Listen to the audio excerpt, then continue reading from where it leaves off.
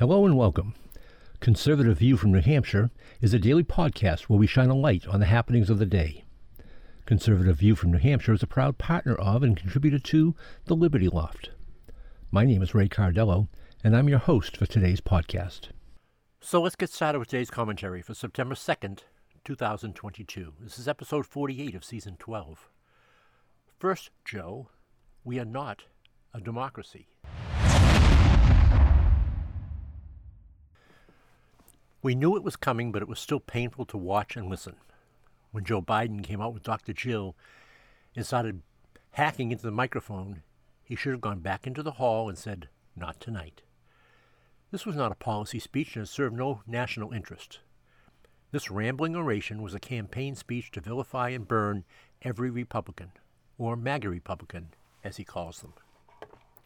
Our unifier-in-chief spent a half hour driving a wedge between the radical Democrats who want to see a socialist entity and not the Constitution Republic, and the conservative Republicans who believe in the Constitution and the American dream.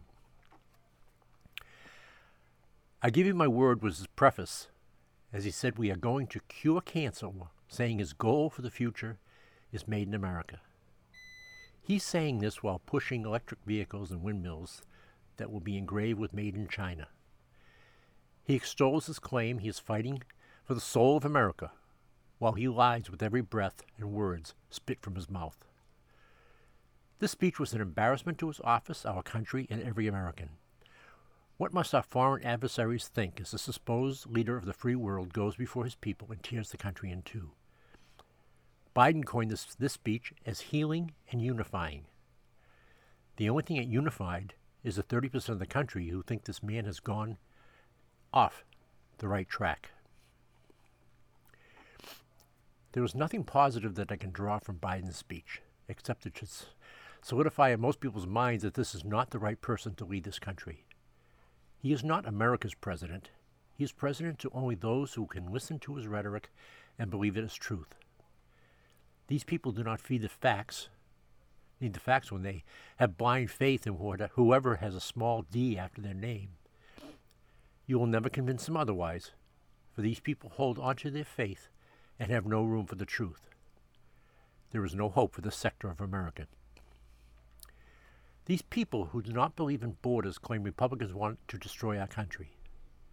These who do not believe in incarceration and continually release offenders back into the public to commit more crimes claim they live by the rule of law. These people do not believe in the Electoral College, which is the backbone of our republic, and want to give voting rights to non-citizens. These people burn down cities in protest and then call an unarmed movement on the Capitol a threat to our democracy. And again, we do not have a democracy.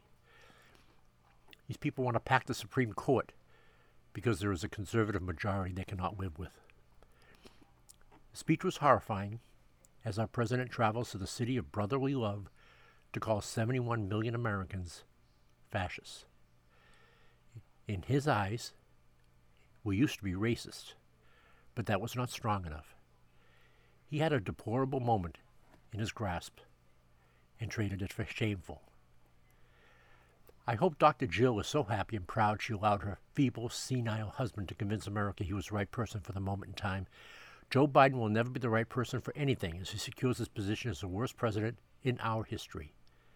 That is a shame. For though we disagree, we should respect our president. I cannot call him my president. He will never earn that respect. It is shameful.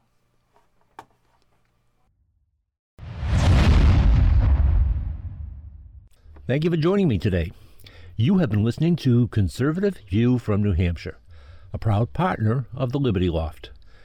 We hope you have enjoyed today's podcast and will share it with a friend. Until tomorrow, make the best of yourself and your day.